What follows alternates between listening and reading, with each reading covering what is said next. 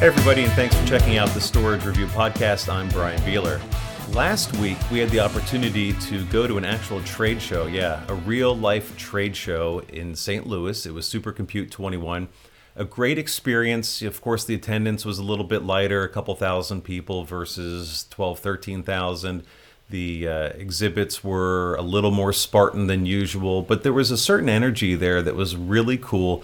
The guys and gals that were there wanted to be there. They were excited to be there. And so even though the audience was smaller, it was really energetic. It was excited. It was enthusiastic. I mean, a lot of adjectives to describe the same thing. But the point being is that there were a lot of people that wanted to be there to see what was going on in the HPC supercompute world and a little bit of enterprisey stuff too.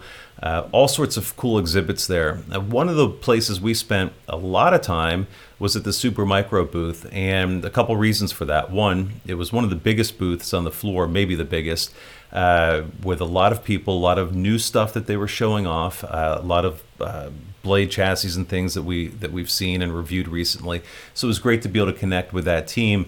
But it was just another opportunity to get that human contact that just doesn't work so well over Zoom. I mean, if anything, we're seeing the decline of attendance on these online events the second year around. So it was great to see SC go off in person and get to spend a lot of time with the Supermicro team there, as I indicated. One of those great conversations I had was with Vic Maliala, who was able to walk us through the new equipment, walk us through some of the other stuff that was released in the last few months, and really get a whole demo of all of the cool stuff that was going on there. So let me bring in my friend Vic. Vic, how are you? Hey, thanks for having me. I'm doing fantastic. Well, you made it back to the office, I can see, with a giant badge over your head. Yeah, we are so fortunate that, thanks to all the vaccination that's available to us, we could, travel freely, at least in US, and be safe. Yeah, well, you took the traditional route with an airplane. I drove over from Cincinnati, which was an adventure. I'm not a long road trip guy, so that car time was unusual for me. At least the traffic should be better. I mean, with all the reduction in people on the road, but definitely it's a long ride, I'm sure. Yeah, the traffic is better, but for whatever reason, the 2-lane roads between here and anywhere in America, one lane is always closed and under construction, so I don't think it makes much difference. But, in the run-up there, I said how excited I think the vibe was there and the people were. I mean, you guys had a jammin' booth the whole time from what I could tell. I mean, you had some people there, and I think you said as soon as people found out you were going in person, you had some more signups. People were eager to get out of the office. Like, what was your take on the vibe or the feeling of the show floor there? Yeah, truth to be told, in the very beginning, we were a bit skeptical whether the event would even happen in person, because there are so many events that we scheduled for, planned, and got canceled.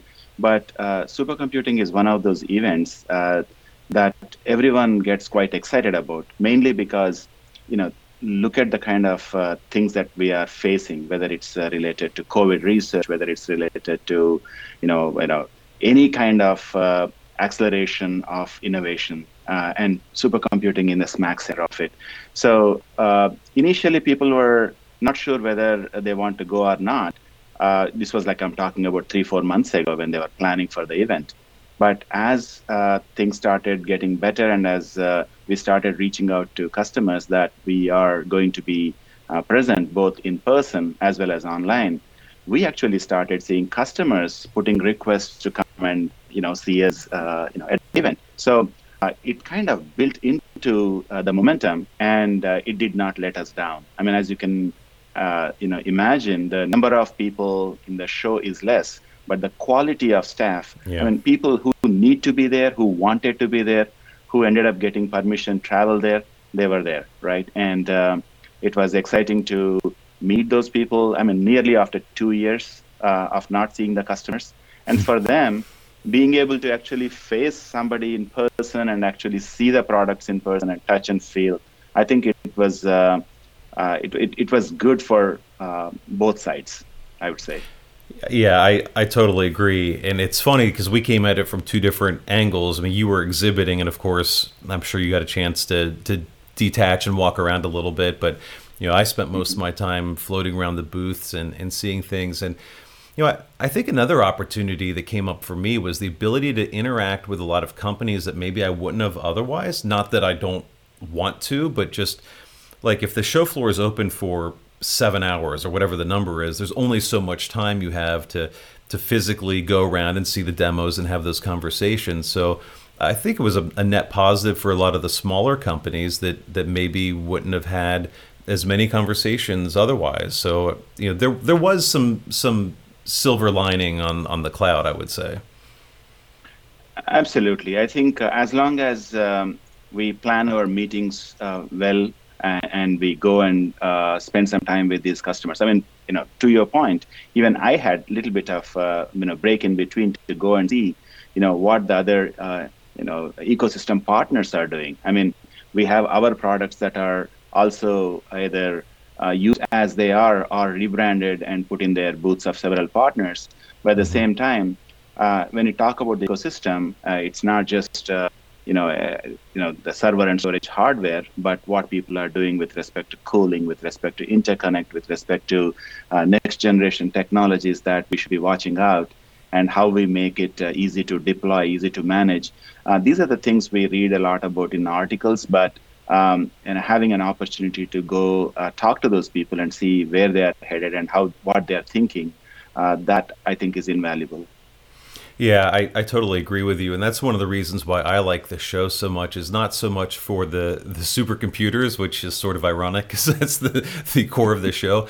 But I think like with OCP is another one, Supercompute is another good example of places where leading edge technology is occurring. And whether it's in AI, ML, or if it's in open compute standards, if it's whatever it is, the leading hyperscalers and thought leaders in intelligence are doing these types of things with these high-end pieces of equipment. But that technology will come to the enterprise in a more consumable way, and we can talk through some of that. But all the work that's happening with GPUs, with interconnect, as you said, with storage even, there were a couple storage guys there showing off stuff like Samsung had a CXL demo that was pretty sweet.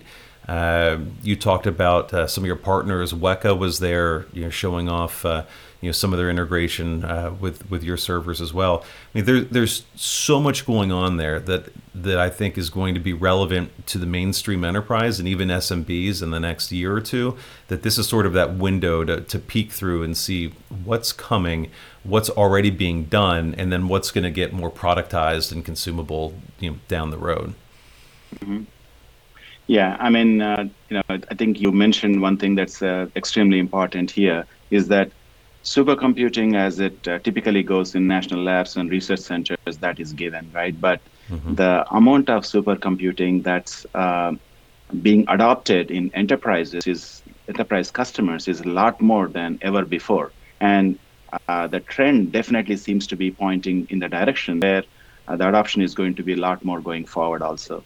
So effectively, what it means is that we need to make these products easily to be deployed and managed, because they do not necessarily have the same type of technologies and engineering resources as typical research institutes do. So the adoption is increasing, and the need for easier deployment of these products also is increasing. Well, let's talk about some of the stuff that you were showing. I mean, that's where you and I spent some time together. I know you have the universal GPU. I know you've got liquid cooling. I'm going to tell you my favorite thing that I saw at your booth. Are you ready for this? Mm-hmm. The 3.5-inch hard drive caddy. I was actually challenging the team when they were having all the demo list finalized, because that we have really a lot of products. I mean, you're talking about a wide gamut of products, and obviously we cannot show everything at the event because of as big as the booth was.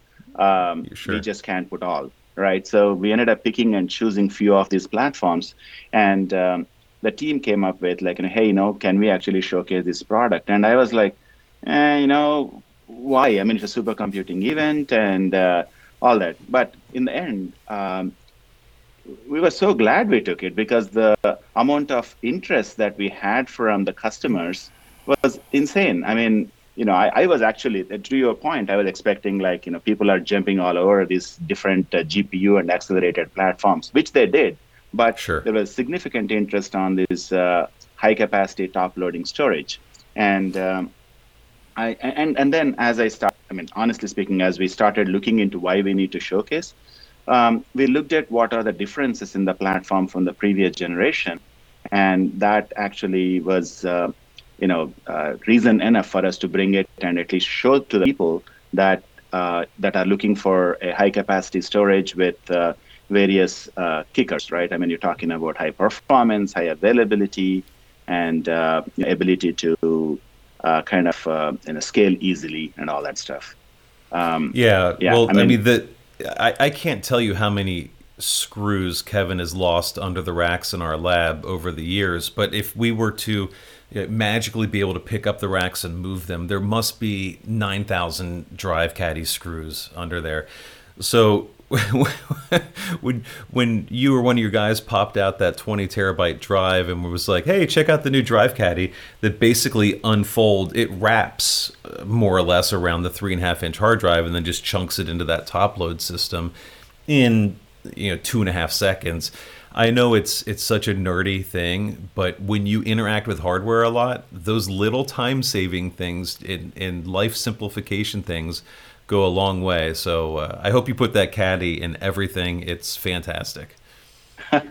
So the feedback was that as people are deploying these at scale, the serviceability is a big pain, right? When something needs to be serviced, the downtime or the time it takes time is money, right? So that feedback we have taken quite seriously. And we looked at a few different things. If you take a look at that caddy, one thing that we have done is, literally without any screws, you can pop it up and put it back on within no time, like a couple of seconds. But we have also made it in a way where if people wanted to use a 3.5-inch drive, or if they want to use 2.5-inch drive, depending on what they want to do, we incorporated that into the drive cage. So depending on what people are looking at, they can have a mix and match of those, easy to be popped in and out.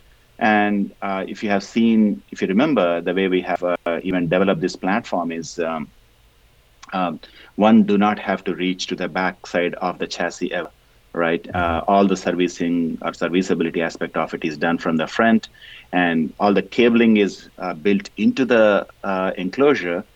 So you don't have to have a separate cable management arm in the back of the system, which typically ends up, complicated. And then we were able to, the one that we actually showcased was a 60 bay. So where we could pull like 30 bay first, and then we have additional latch we need to release to bring the next 60. So I think the improvements done through in and throughout to make it, number one, easy to service it, and the amount of time it takes to manage any piece of it is minimized as well. Yeah, the sliding latch too is a good point. That when you're dealing with these large, heavy systems, that even just manipulating the drawers can be a challenge. So it's when you're sliding it back in, it locks in increments, so that if you're just servicing, a drive in that front row, for instance, it's easy, and you don't have to have the whole thing out, or don't have to worry about it quite so much, and easier one-person operation too, right? Exactly, yeah. Hey, so speaking of OCP, Seagate was showing off NVMe hard drives 2 weeks ago at that event, and SC seems like a good target, and a device like your high-capacity systems where you might still want to have some NVMe flash in there to accelerate those big bulky data stores. I didn't even ask you last week, but do you follow that much? What do you think about NVMe hard drives? I know. Actually, I love it. The the ultimate use case need to be figured out, right? If you take a look at uh, in a typical storage scenario, you have high performance flash and then high capacity storage, and you do tiering and all that, right? And within a given drive, there's always a bit of cache. I mean, you're talking about 16, 32, whatever megs of cache that's there. But as you add some NVMe flash, to this hard disk drive, you are able to kind of stretch the performance limits of the traditional spindle, because you're talking about within a drive, you're able to cache some of it, and you're able to write in the back end to the spindle. So you can actually take the performance of the storage system to the next level. So what does it mean? As you deploy it in high capacity storage systems today, the systems are designed based on the amount of throughput that we can get from a given drive, and we kind of multiply by the number of drives that we are putting in enclosure, and based on that we add certain number of expanders or certain number of storage controllers to optimize for both capacity and cost and performance for all three of them. But now the equation changes a little bit as you bring this additional performance in a given drive. Then we need to look at how the platforms should be designed to take advantage of it. I mean, as such, just by dropping the drives in a traditional system would just do fine, but you're not necessarily capitalizing on the performance benefits of it. So it does give us an idea or a challenge to resolve it. I mean, what kind of, let's say, number of drives that we can support in a given system, how we do the performance optimization, especially with PCIe Gen 5 going to be in the platforms in a very short period of time. Of course, the storage controllers and other things need to evolve with it. But overall ecosystem, definitely we are moving towards being able to provide a lot more bandwidth, from a given system. So if you are able to bring that performance per drive up, we can create more innovative platforms to bring the best from what Seagate can offer at this time. Yeah, and hopefully, one of the other goals is to give you a more simple server design too, so that you're not having to engineer for SATA, SAS, and NVMe in the same system. If you can just go flat NVMe, then from an engineering standpoint, that maybe simplifies it a little bit. Right. So today, still there's a significant portion of customer base has shifted to NVMe, but there's quite a bit of applications that are typically SATA SAS based. What we have done at the platform level for us is to create the backplanes where you can have NVMe or SATA SAS drives to be connected. At least from the platform point of view, we don't have to design three different platforms. We can have like one platform with a simple backplane where the cabling can be handled in the back end to support these drives.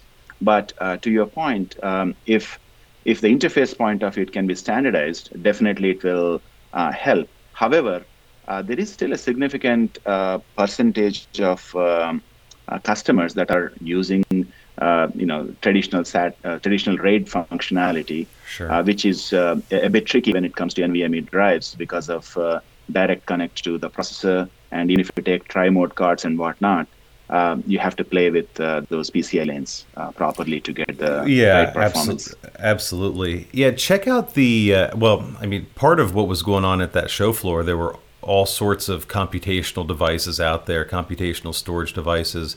Pliops was on the show floor showing off their Edge Card accelerator, which actually uses like a little DRAM module on it, and it's got super caps, and that thing's pretty cool when it comes to accelerating. In their case, the demo they were showing was Intel's QLC drive, so that's a pretty neat use case of an SSD that's essentially a hard drive replacement being accelerated by another piece of technology.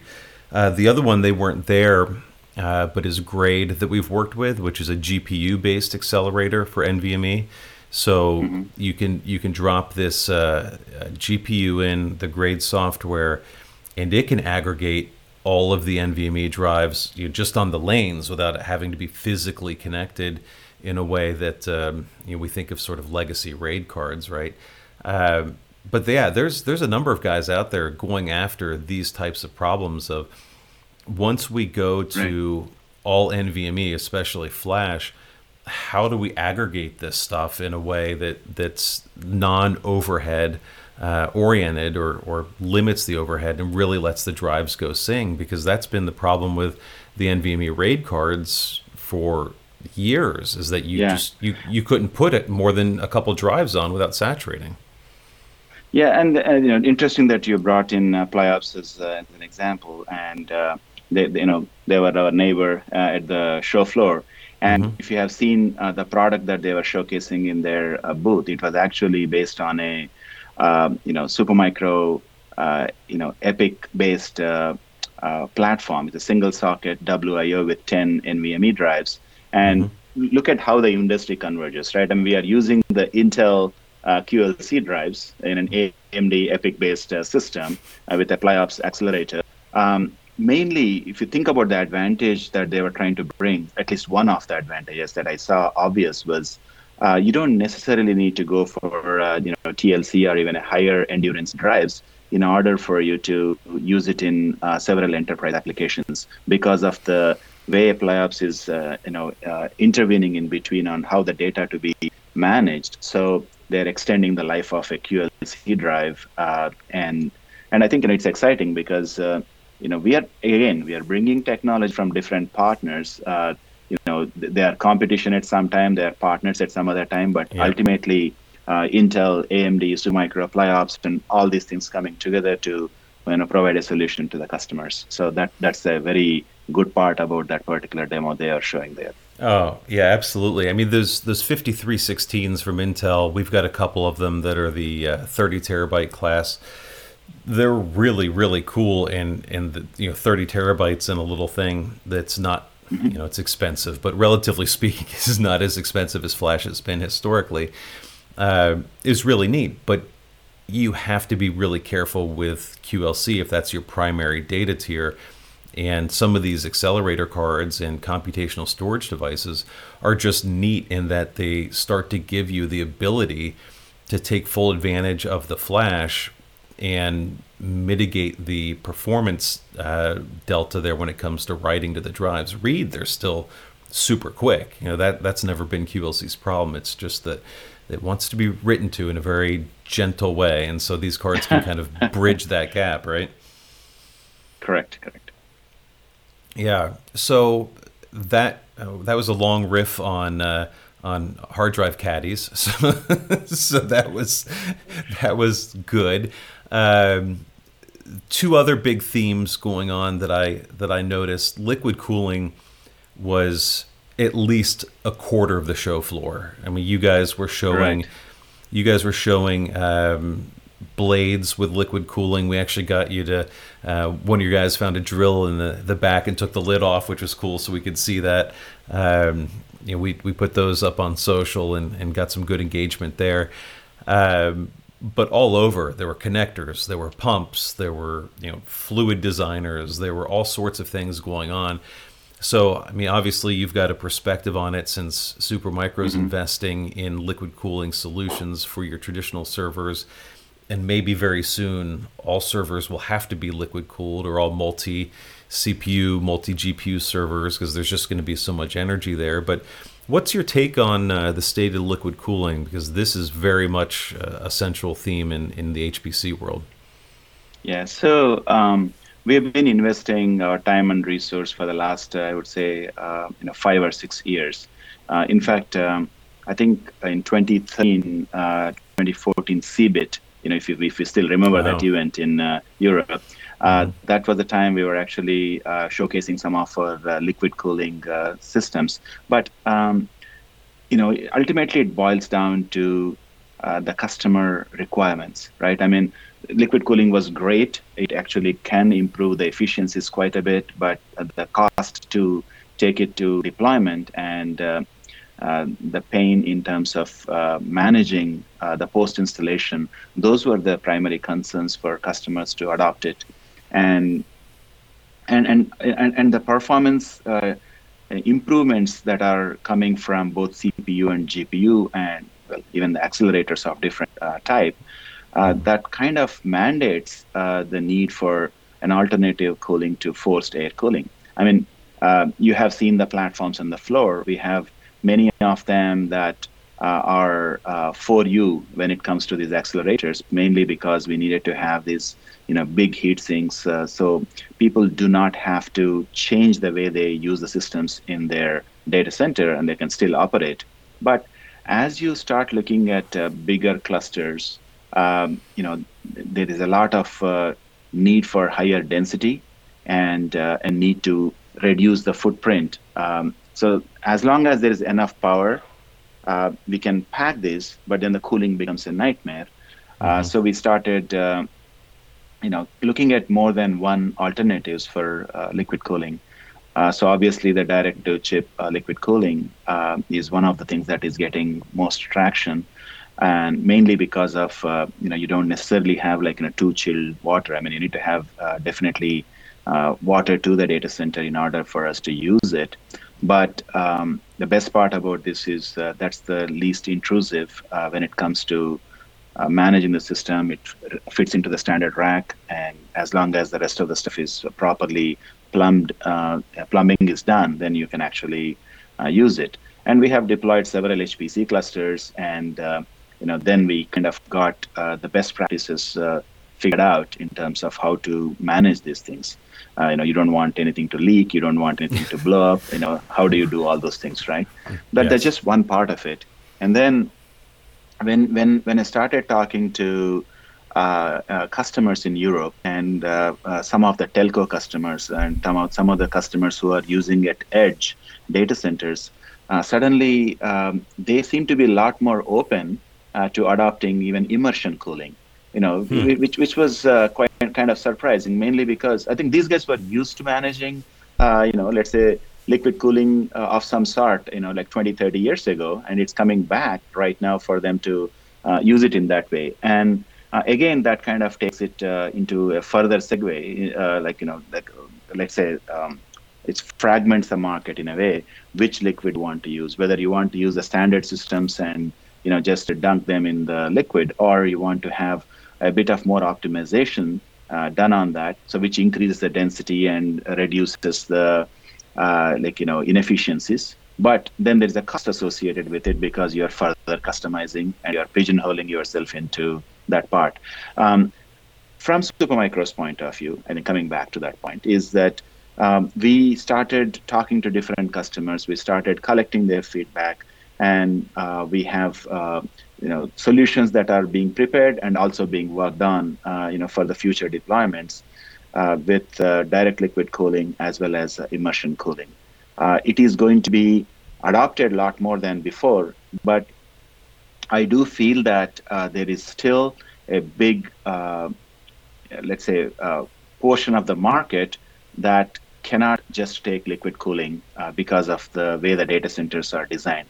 So that's the reason, even if you take a look at something like our universal GPU platform, we are designing it in both 4U and 5U.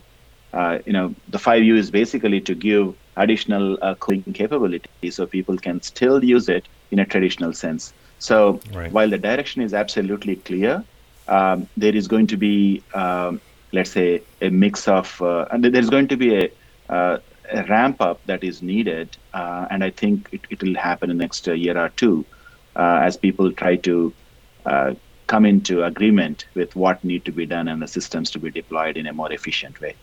And cost, again, cost is absolutely going to be a criteria that people will look into it.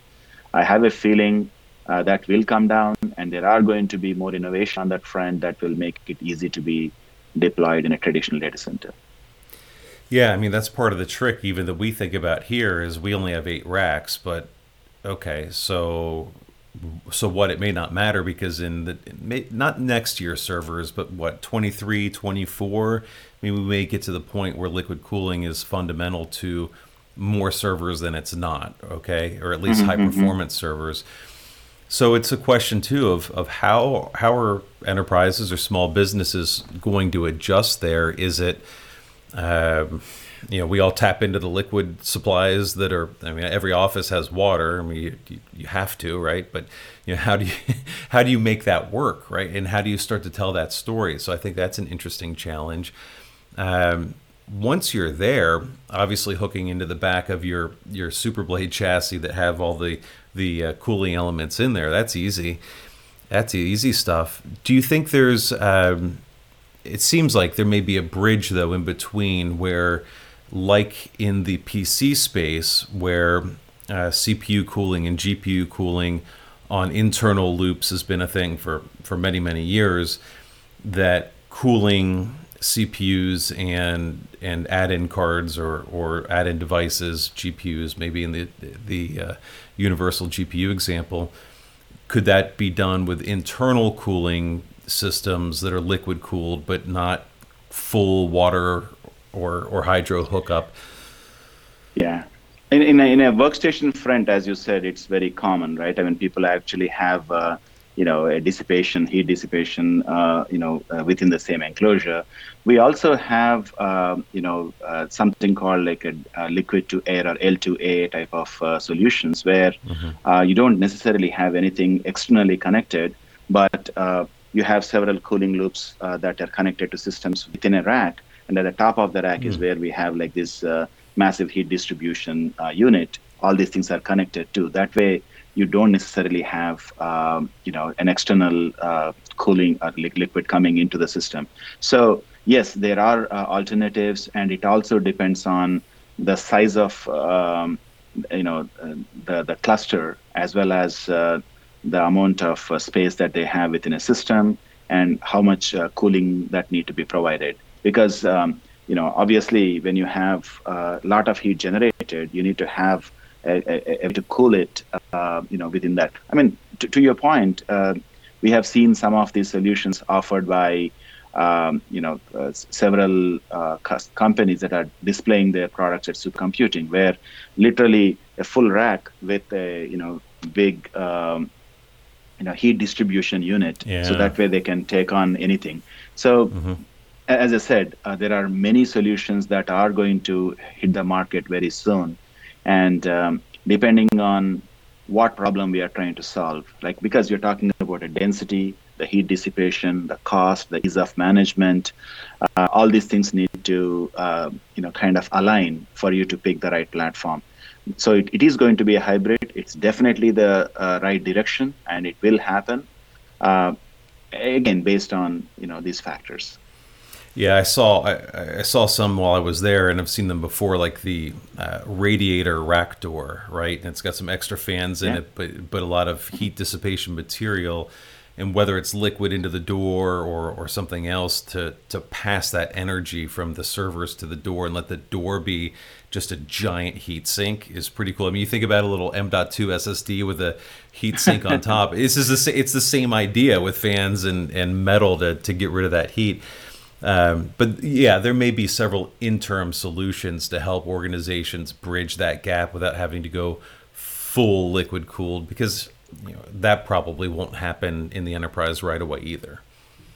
Right. I did see the rear door heat exchanger solutions that customers asked Supermicro to deploy. We have done that. And to your point, that is the least intrusive, right? As long as you have a chilled water there and it actually taking the heat away from that, you do have, the standard systems that you can just be plugged in, and you don't need to worry about, making any changes. But the next best is the direct-to-chip liquid cooling, like you have seen with our blades, the GPU products, the Big Twin, several platforms from Supermicro, where people are okay to adopt it with direct-to-chip liquid cooling. And then taking it a step further is, we have several partners on the liquid cooling side of it for immersion. That is also something we are providing as an option. Most importantly, what I feel is that it's impossible for Supermicro to address all kind of customer requirements in different geos. And that's where our partner network is coming into picture. We have several partners that are taking system integrator partners that are taking our systems and working with some liquid cooling or alternate cooling solution providers that are regionally available and vetted for or preferred by an end user, and they are bridging the gap. So it's actually a good and bad thing, because when everything goes well, it's fantastic. When things go wrong, then actually Supermicro's name is also going to be at risk. But I can't believe what I think I heard you say is that Supermicro needs more products. You guys have 8 billion SKUs. But I think ultimately it's a customer driven. I mean, we do have building blocks, and that's the direction that we are leading with, even in developing our universal GPU platform. But ultimately, if you are talking about customization for a given application, for a given end user, no matter however many products that you have, there is always something better that we can do. And some we do it directly, and some we do with our partners. All right. Well, let's talk about the GPU platform for a little bit, because that was, I guess, your big news item from the event. So that was an emphatic launch from you guys.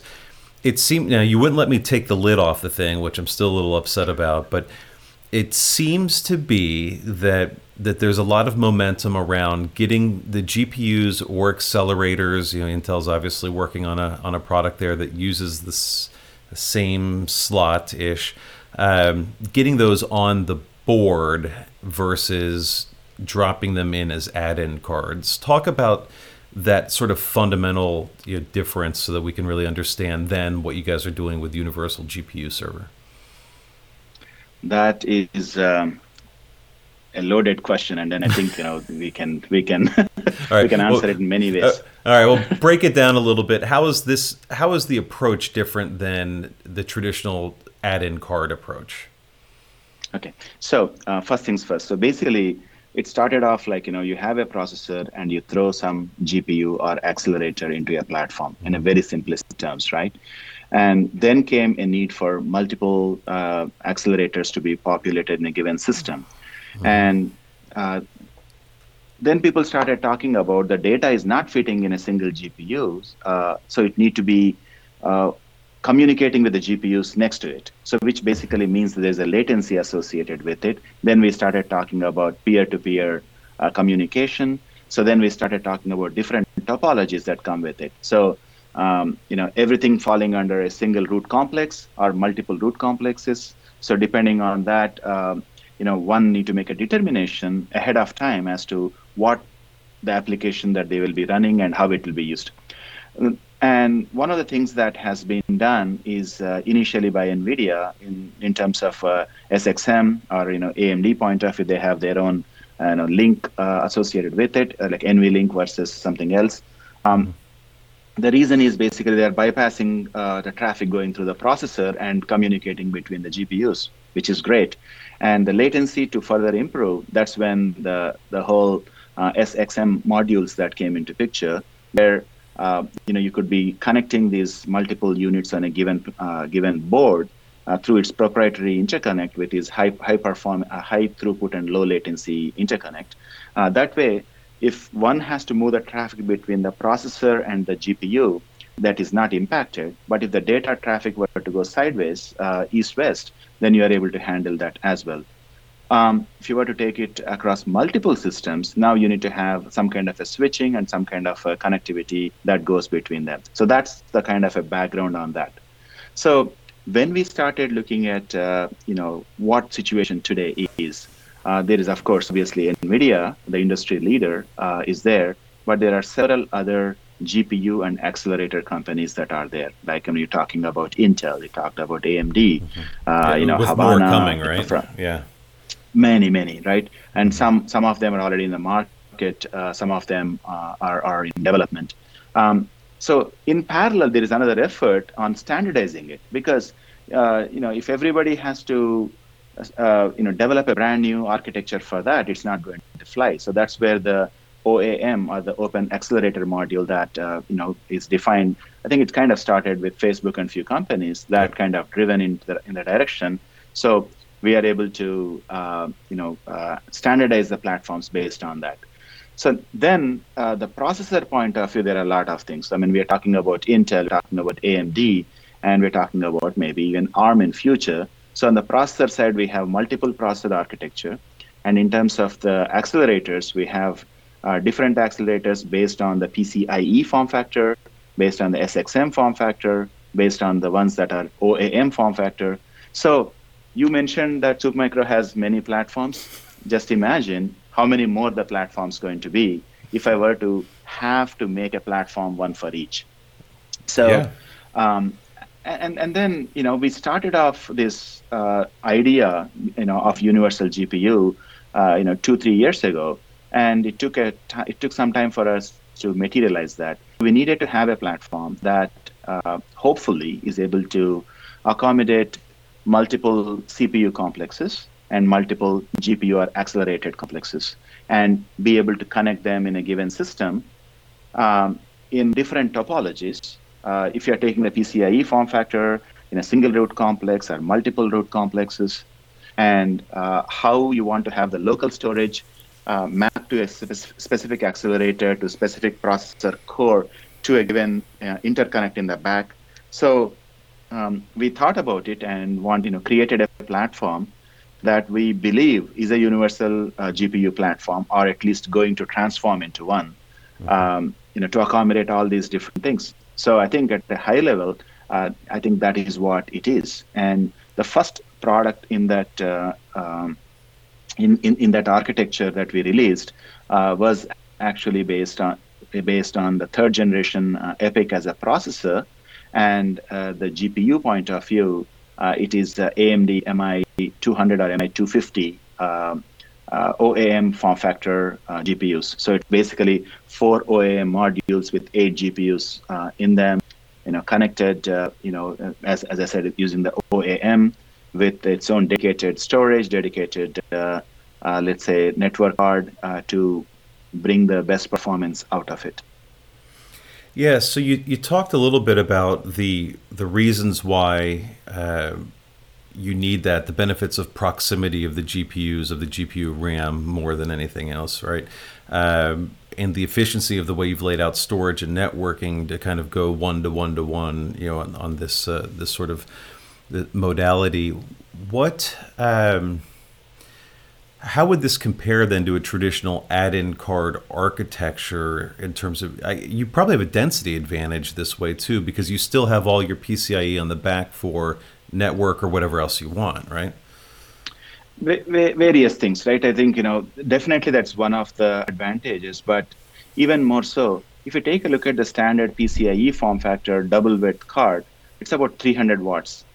And mind you, now we are talking about accelerators. People are bringing it to 600, 700, 800 watts per. And it's impossible to support that in a traditional, double width PCIe slot.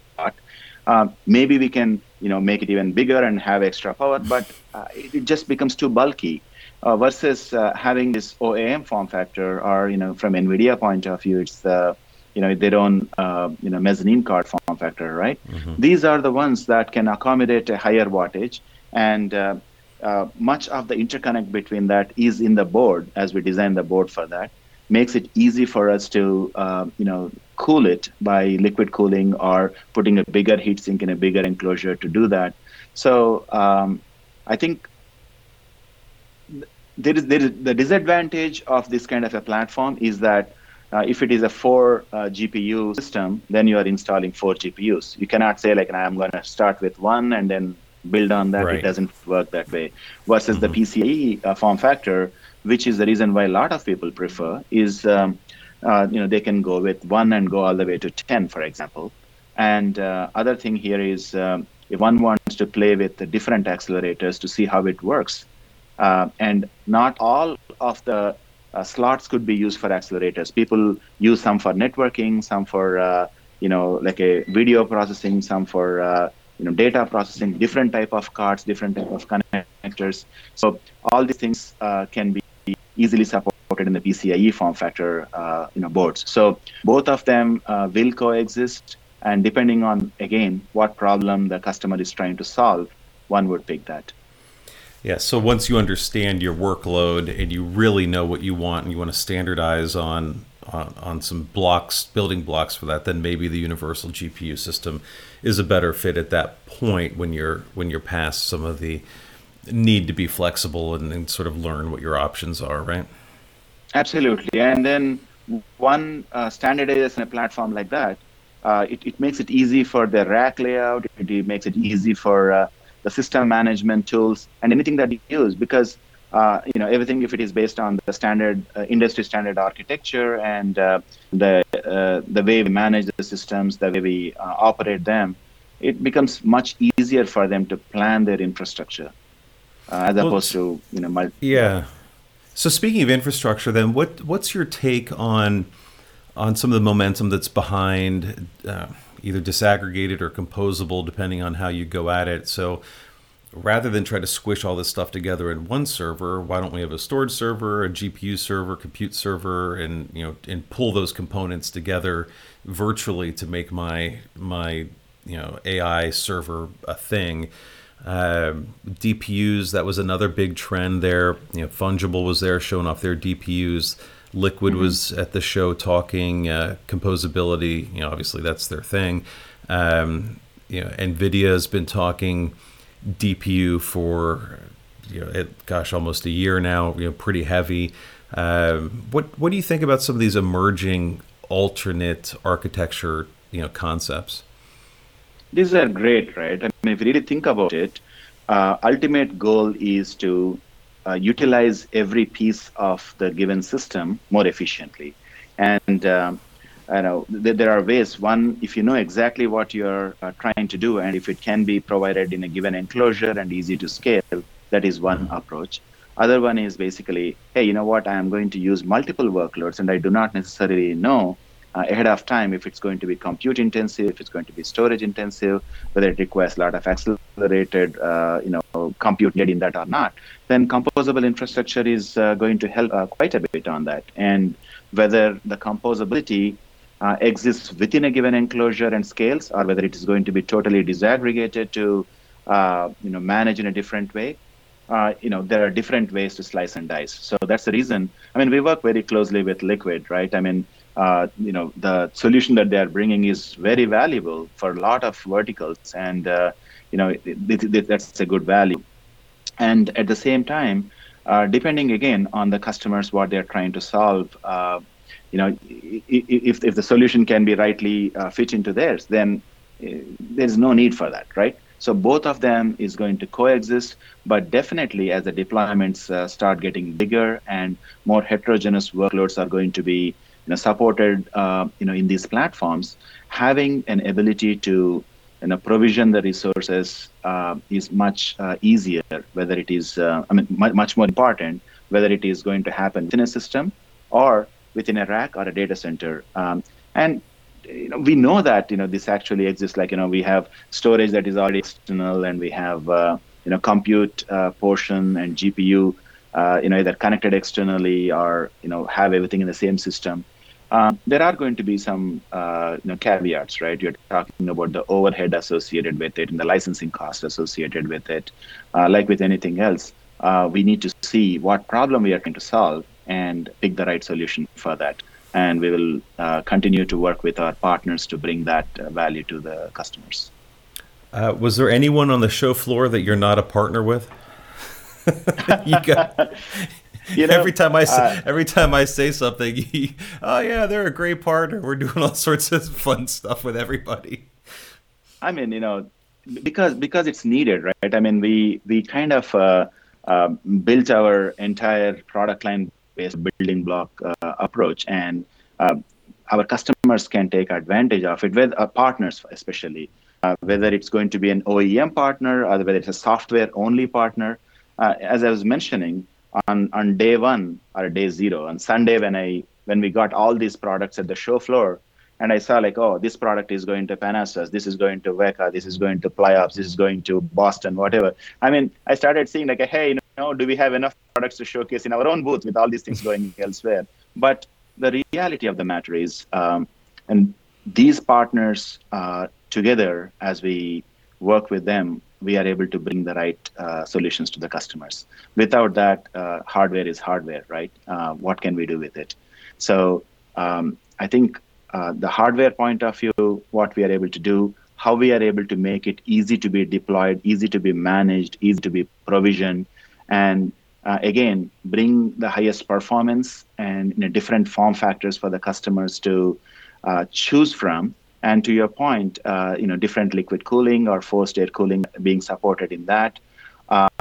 And as the next generation, you mentioned about Samsung showcasing, CXL in their booth. But if you have seen in the same booth, there is a Supermicro system right underneath that is a client that being used. So CXL is going to be absolutely important, and the first generation is going to have its own limitations. But as we start looking at the next generation CXL, where we are talking about cache coherency and other factors being built in, now you talked about composability. That is going to take it to the next level. So we can have memory outside, you can have other accelerators. I mean, future is so bright, and supercomputing in that aspect is the one that makes us so excited, because we can go and see all these technologies, talk to these customers, partners, and all the scientists. I mean, it's always good to be in the company of smart people.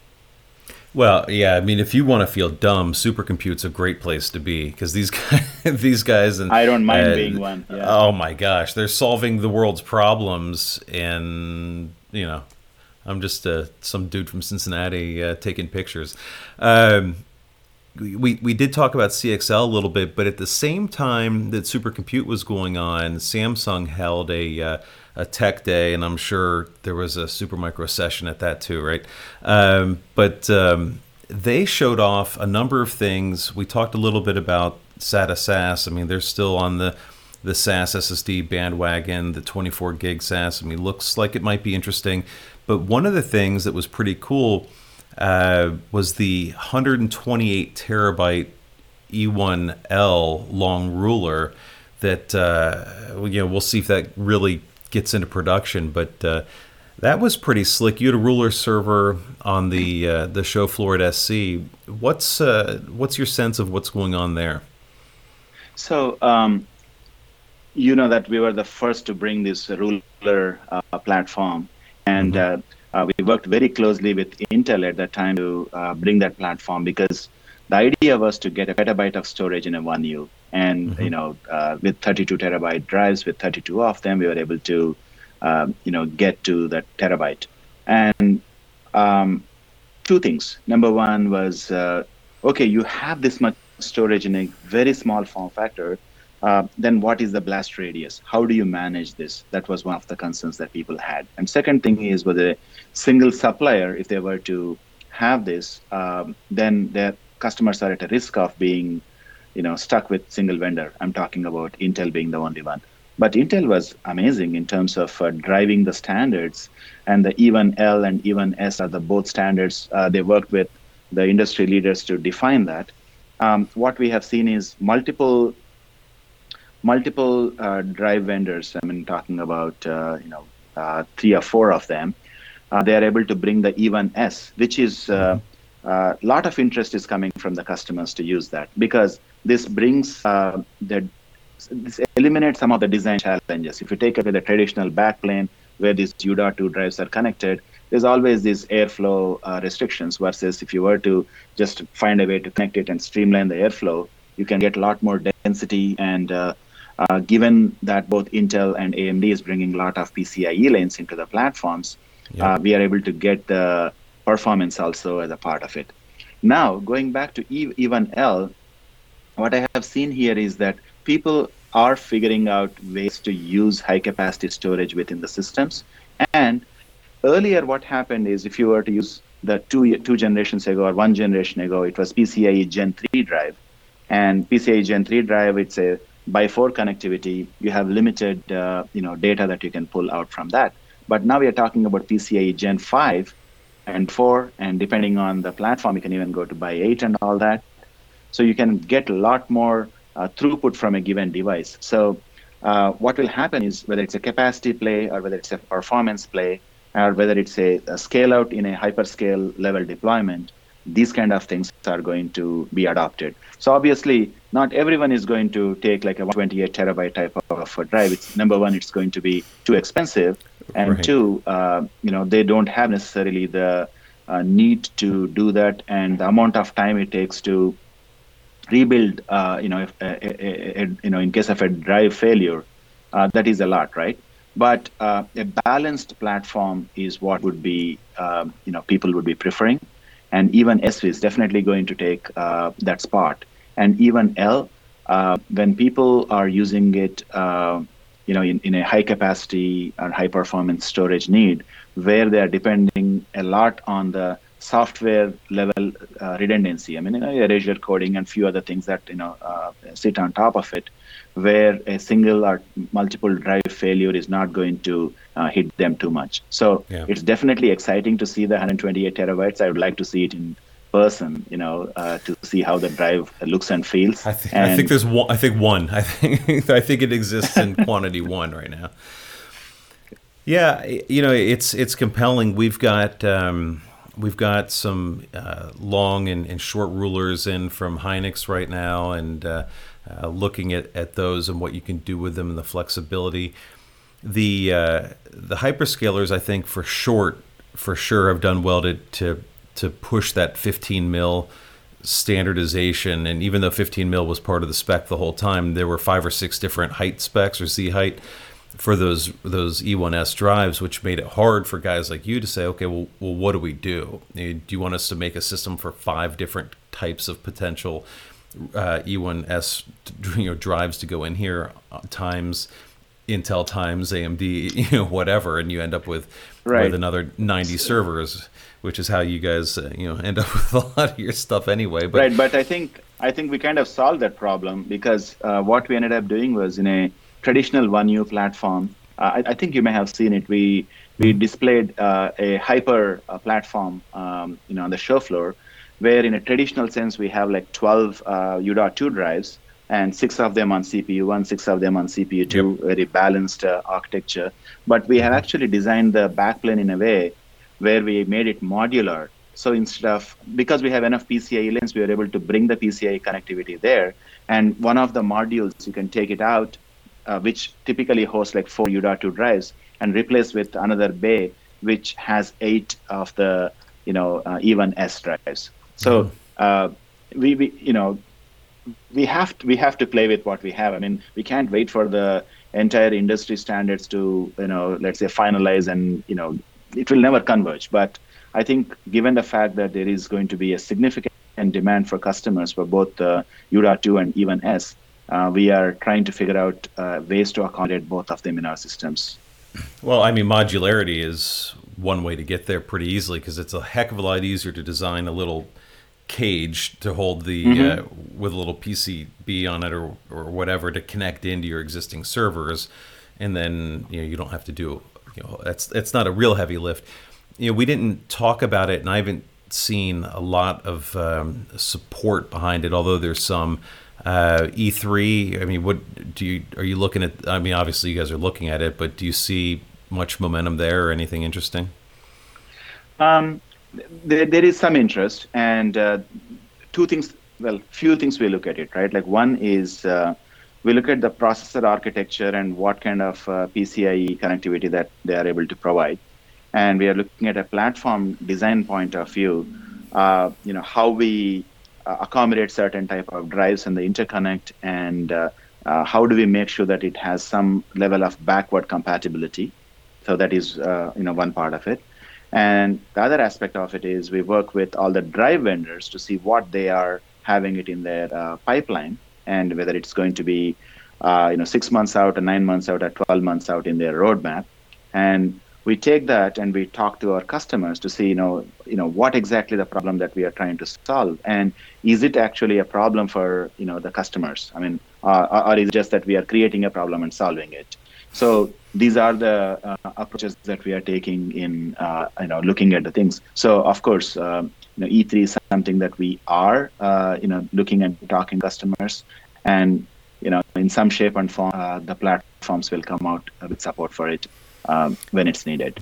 Yeah, I mean, where's the gravity, right? You can't just follow every new standard until there's some sort of density there and customer demand to go do it. Things like the OCP mezzanine card I mean, that was generation 3 really before a lot of server vendors took notice and started including that. And now almost every server we see has at least one of those little guys in the back. Yeah. So it can take some time, sure.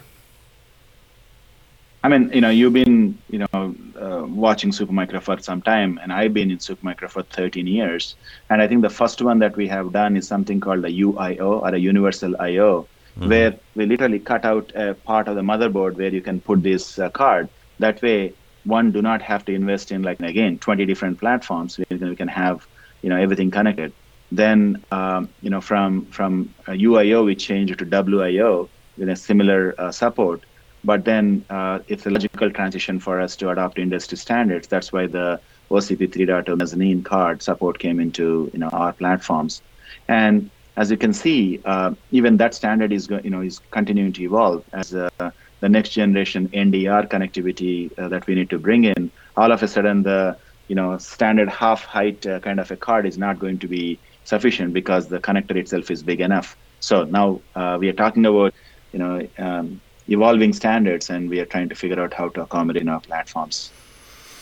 Yeah, I don't envy the position because, just in this conversation of about an hour, we've talked about, 8 to 12 new technologies that are coming down the road that the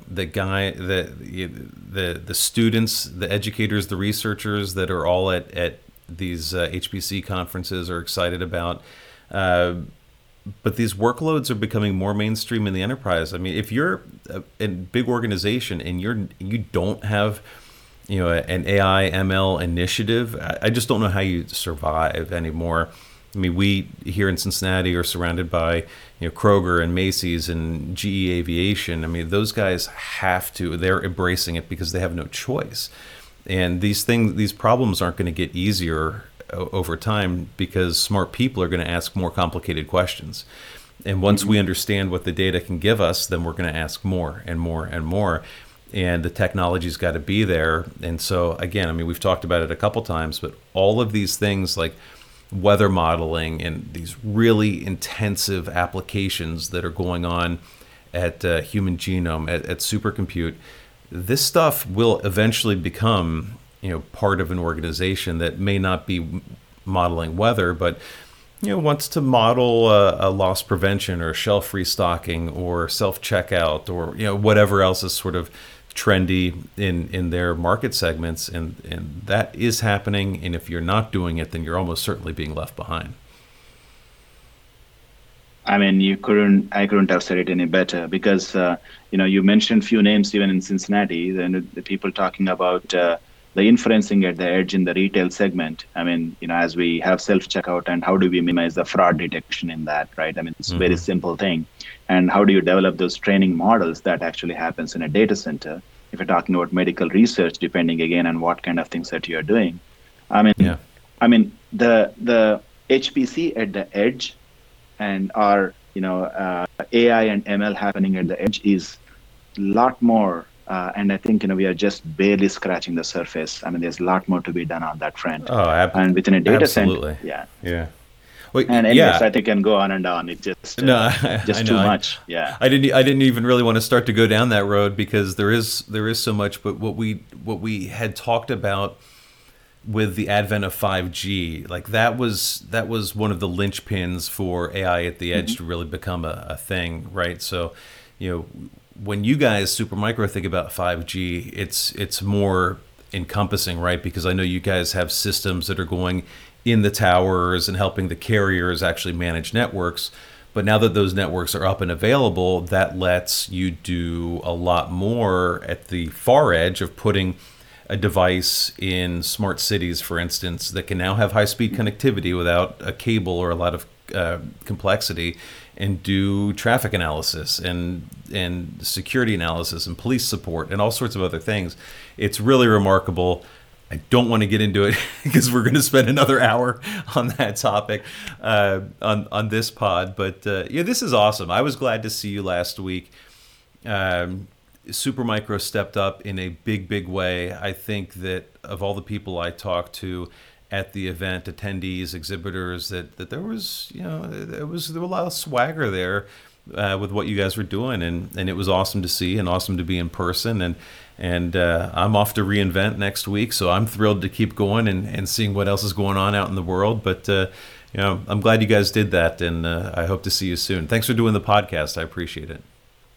Thank you for having me, and finally get to see you without the face mask on. Now that we are back in our offices. Very good. All right. Thanks.